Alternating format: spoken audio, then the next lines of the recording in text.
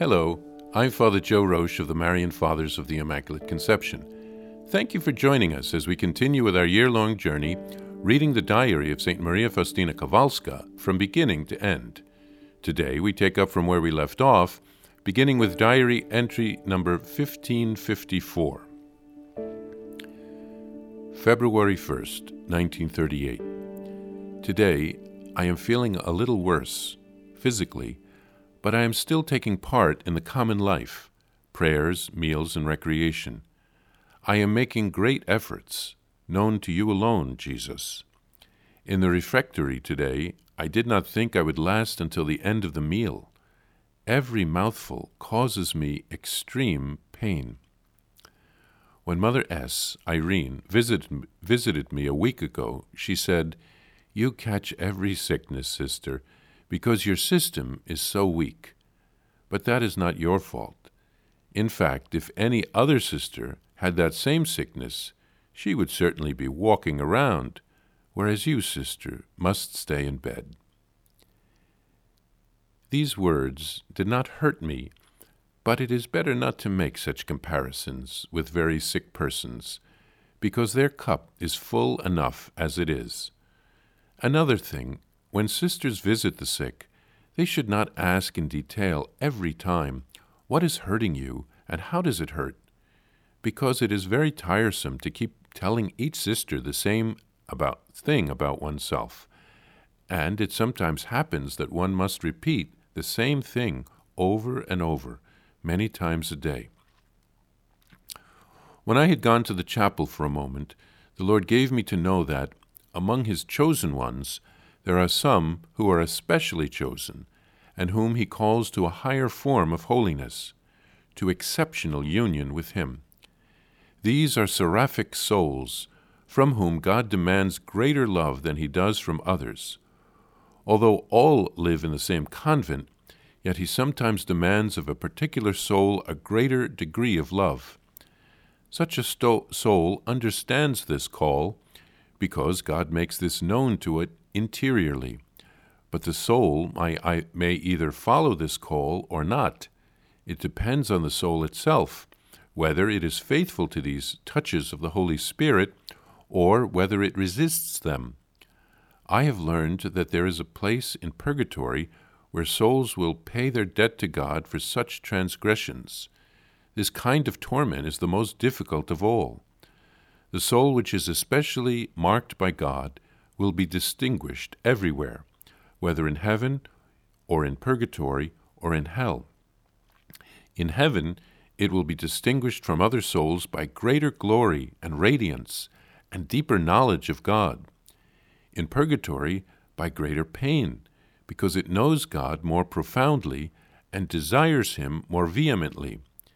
In hell, it will suffer more profoundly than other souls, because it knows more fully whom it has lost.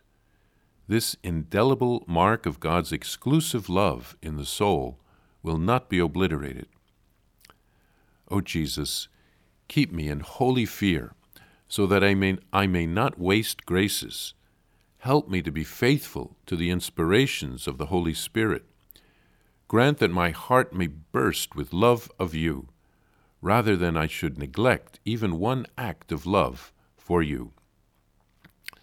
February 2nd, 1938.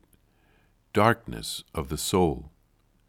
Today is the feast of the Mother of God, and in my soul it is so dark. The Lord has hidden Himself, and I am alone, all alone. My mind has become so dimmed that I see only phantasms about me. Not a single ray of light penetrates my soul. I do not understand myself or those who speak to me. Frightful temptations regarding the holy faith assail me. O my Jesus, save me. I cannot say anything more. I cannot describe these things in detail, for I fear lest someone be scandalized on reading this. I am astounded that such torments could befall a soul. O hurricane, what are you doing to the boat of my heart? This storm has lasted the whole day and night. When Mother Superior, Irene, came to see me and asked, "Would you like to take advantage of this occasion, sister, since Father Andras is coming to hear confessions?" I answered no. It seemed to me that Father would not understand me, nor would I be able to make a confession. I spent the whole night with Jesus in Gethsemane. From my breast there escaped one continuous moan. A natural dying will be much easier, because then one is in agony and will die, while here one is in agony but cannot die.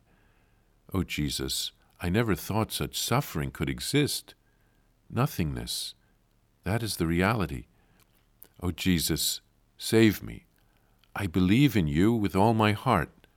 So many times I have seen the radiance of your face, and now, where are you, Lord? I believe, and again, I believe in you, triune God, Father, Son, and Holy Spirit, and in all the truths which your holy church gives me to believe. But the darkness does not recede, and my spirit plunges into even greater agony. And at that moment, such terrible torment overwhelmed me that now I am amazed at myself that I did not breathe my last, but this was for only a brief instant. St. Faustina felt a little worse physically, but she tried to participate in the common prayers, meals, and recreation of the community. She was suffering terribly. Every mouthful of food caused her extreme pain. Faustina then writes of the sisters inadvertently adding to her burdens. We should be very sensitive about what we say to the sick. In the chapel, the Lord let St. Faustina know that some chosen souls are called to a higher form of holiness than others. He requires them to love Him more profoundly than others. He probably gives them more graces than other souls. And we know that to whom much is given, much is expected. Unfortunately, some of these souls don't respond to the graces. They will therefore have more to pay back in purgatory or more to regret forever in hell. God respects our free will. Let's use it well. St. Faustina speaks of a holy fear. This is an awe and a wonder at God's holiness.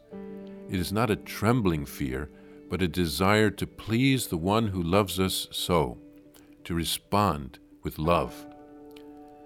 On the feast of the Presentation of Mary, St. Faustina felt darkness in her soul.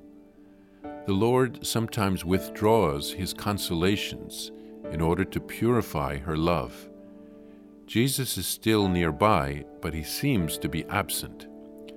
The evil one uses the opportunity to tempt St. Faustina to despair. She prays and she asks for Jesus' help. She even turns down confession, feeling that the priest won't understand her and that she's in such a difficult state she won't even be able to make a confession. And she spent a whole day and a whole night in suffering. She experienced what Jesus did in the Garden of Gethsemane.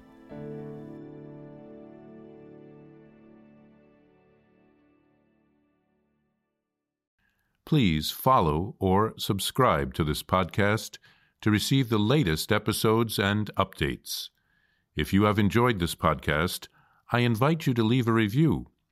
Reviews greatly improve our podcast ranking and will help other people throughout the world find St. Faustina's Diary in a Year.